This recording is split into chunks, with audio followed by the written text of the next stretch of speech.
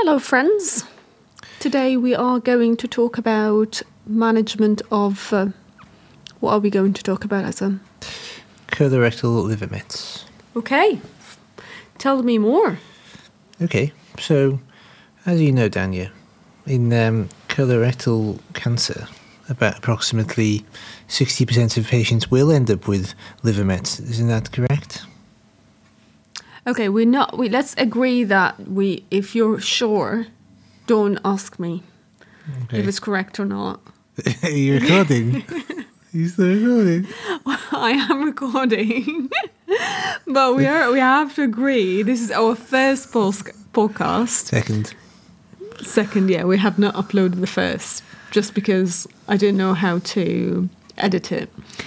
Anyways, so let's crack on with this one. Liver mets is a common issue with colorectal patients, unfortunately. So what do we know about its management? Okay, so say, for example, we have a patient who's in their mid-60s with a sigmoid tumour, and in the MDT we're looking at the images, and they have 4 liver mets in segments 6, 7 and 8. So therefore that's the right lobe of the liver. Okay? And 1 met in, for example, segment 2. Okay. The way we would approach this is, clearly this would need discussion with the radiologist in the MDT to confirm that they are liver mets. Isn't that correct? Yeah. And sometimes they would require an MRI scan, I believe, or sometimes a triple phase CT to further characterize these lesions to make sure that they are liver mets. Okay, so what I would propose next is I would do a PET CT.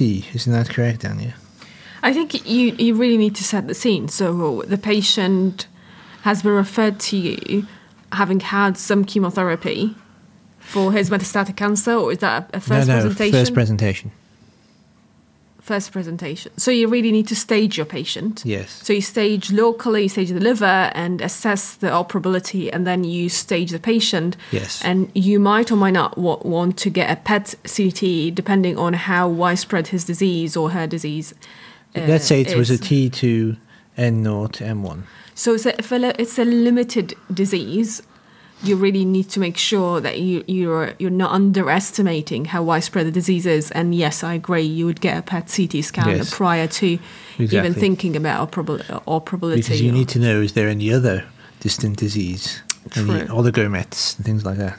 So oligometastatic colorectal cancer is becoming more of its own entity, because you're more...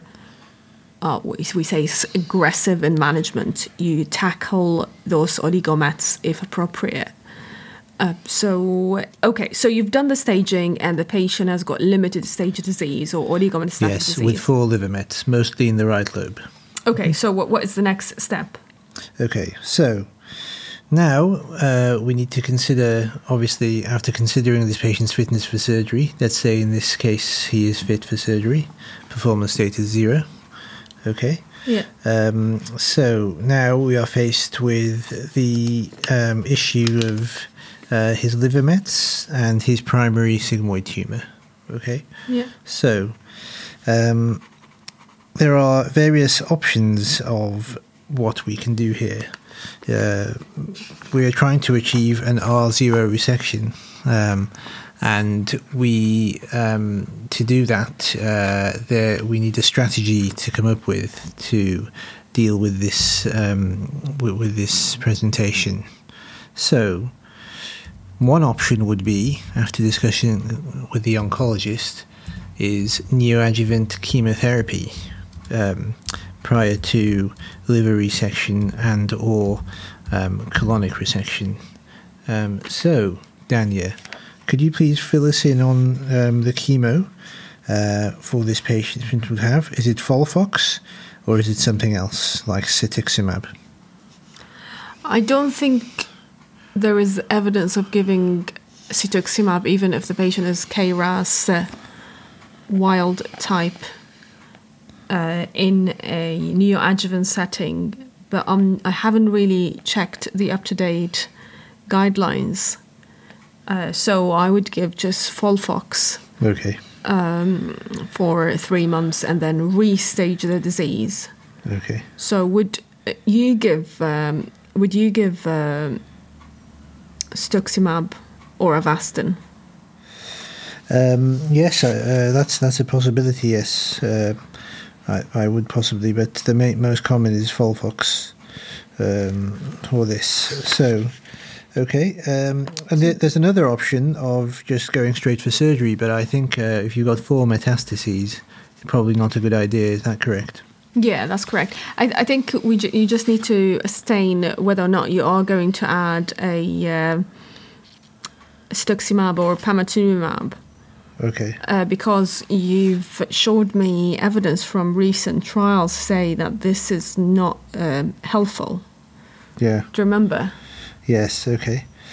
Just a second. Let's just pause the recording and just check that to make sure that we're saying the right thing. And we're back. So we're just checking the recent trials on whether the addition of cetuximab in KRAS wild type would add any benefit. And in fact, it does not. So do you want to tell me what you've got, Azam? Yes, apparently the EPOC study showed no benefit to the addition of cetuximab in patients with resectable liver mets. However, it should be considered in patients with borderline operable metastatic disease with wild-type positive KRAS tumours. Yeah, I would agree. Also, can I just add that in the UK, we do not give bevacizumab. It's not NICE approved. We certainly don't do that in Manchester. Yes. So in going back to your hypothetical patients, if they have operable liver mets and you want to give them neoadjuvant systemic therapy, your systemic therapy of choice will be Folfox. Yes, that is correct. Okay, so are we recording? We are recording, and you've just banged your phone. That wasn't my phone, that was yours. Oh, that. Okay. Okay, so liver. Now we go on to the surgical aspects. For a liver resection to be considered, there has to be adequate criteria for future liver remnant. Isn't that correct, Anya? So, for example, 25% of normal liver is required as a future liver remnant following resection if the patient has a normal liver. If the patient has had chemo, that would go up to 30%. If the patient has liver fibrosis, that would go up to 40%. So this is a consideration. Also, some patients who may need may need something else doing to improve their future liver remnant. May be considered for portal vein embolization. So that is embolization of right portal vein to allow the hypertrophy of the left lobe of the liver so that it can grow in 6 weeks' time, and then the liver resection can be considered after carrying out CT volumetry to ensure that the future liver remnant is adequate for the resection. So that's something that could be considered. Portal vein embolization is a technique that's used to increase the functional residual volume of the liver. The volume of segments 1 to 3, so they're the remnant segments, may be too small if their liver mets side of the liver are resected. Therefore, the patient would be at risk of liver failure following the operation. So the portal venous embolization is performed percutaneously, and the right portal vein is occluded with coils. After 6 weeks, this would cause hypertrophy of liver segments 1 to 3, and then the safe resection can be performed. Okay, I have a question. Yes. So obviously this is very unfamiliar to myself. But if the patient has got meds in segment 2, would you still do this? No, it's normally just for the right lobe. Okay, good, makes sense. Yes. Right. So then we go on to, as I was saying, there is a technique called ALPS, but we don't need to go into too much into it. It's called associated liver partition and portal vein ligation for stage hepatectomy, where the right portal vein is ligated, and then a week later that would hopefully cause hypertrophy of the future liver remnant, and then the liver is resected, the area with METs. Similar type of principle, except this is a surgical.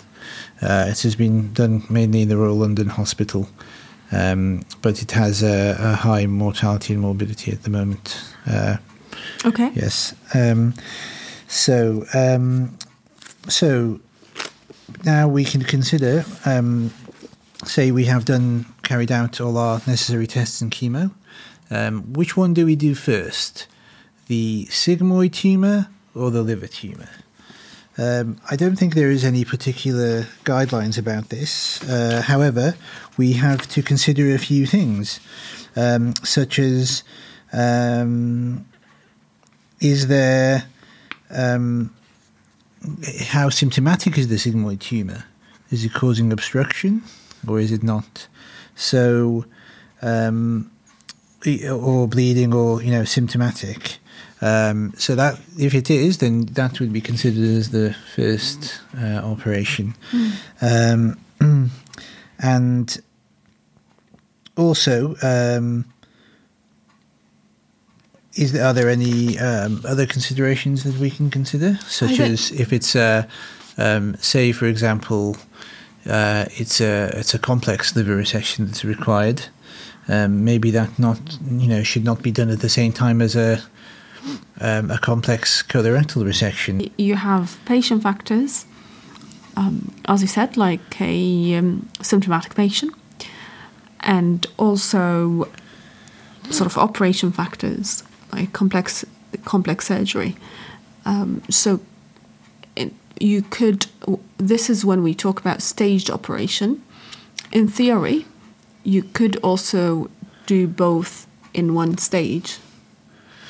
Yes, absolutely. So the options are liver first, colon first, or synchronous. Excellent. You don't want to do a synchronous operation if they're both complex operations, especially if there's a risk. For example, if it's a low tumour, although our example is a sigmoid tumour, so it's not too bad. But, there is a risk of, if you're doing a major hepatic resection with a major colonic resection, there's always that risk of an anastomotic leak, which will be a disaster. So, for this reason, synchronous would not be a good idea. Which one you do first, that's debatable. Is this colonic tumour quite symptomatic? If yes, do that first. If it's not so symptomatic, maybe you can do the liver resection first, and then 6 weeks later do the colonic resection first. Also, you yes, that's what I would say. If there is a small, maybe 1 or 2 liver tumours, and it's not such a burden, then you can just do it asynchronous. Okay, sorry, Danny, I cut you off there quite rudely. No, that's fine. I was just saying that's excellent. What other options do we have for liver mets? Okay, so, well, we have other options such as CERT, CyberKnife, which I don't know too much about, apart from the chemotherapy, radiofrequency ablation, and yes. Can you tell me a bit more about that, please, Vanya? Because I don't know anything about it as much. Well, I've heard of it, but I don't know too much. Yeah, I think my So my knowledge of this is limited as well. It's radio frequency ablation is a interventional radiology procedure, whilst a radiation therapy, or SERT, it's a stereotactic technique where you target those liver mets specifically. So it's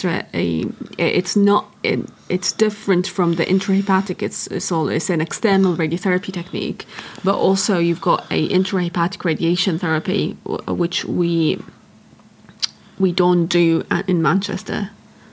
Yes. At least I don't think we do. Yes. So what other, you said chemotherapy as well? Yes, you can have chemotherapy. I'm not sure which agents you use, if it's just non-operable. I suppose you just treat it as metastatic, so Folfox plus cetuximab or panitumumab if the patient is KRAS wild type. Yes, fair enough. And then there's irreversible electroporation, IRE, or nanoknife. Don't know too much about that. It involves passing electrophoresis through the liver mets with an interventional radiologist and the surgeon at the same time in theatre. It's more used actually for pancreatic tumours, from what I understand. And yes, that's all I have to say on the matter. It's a brief summary, but I hope that's helpful.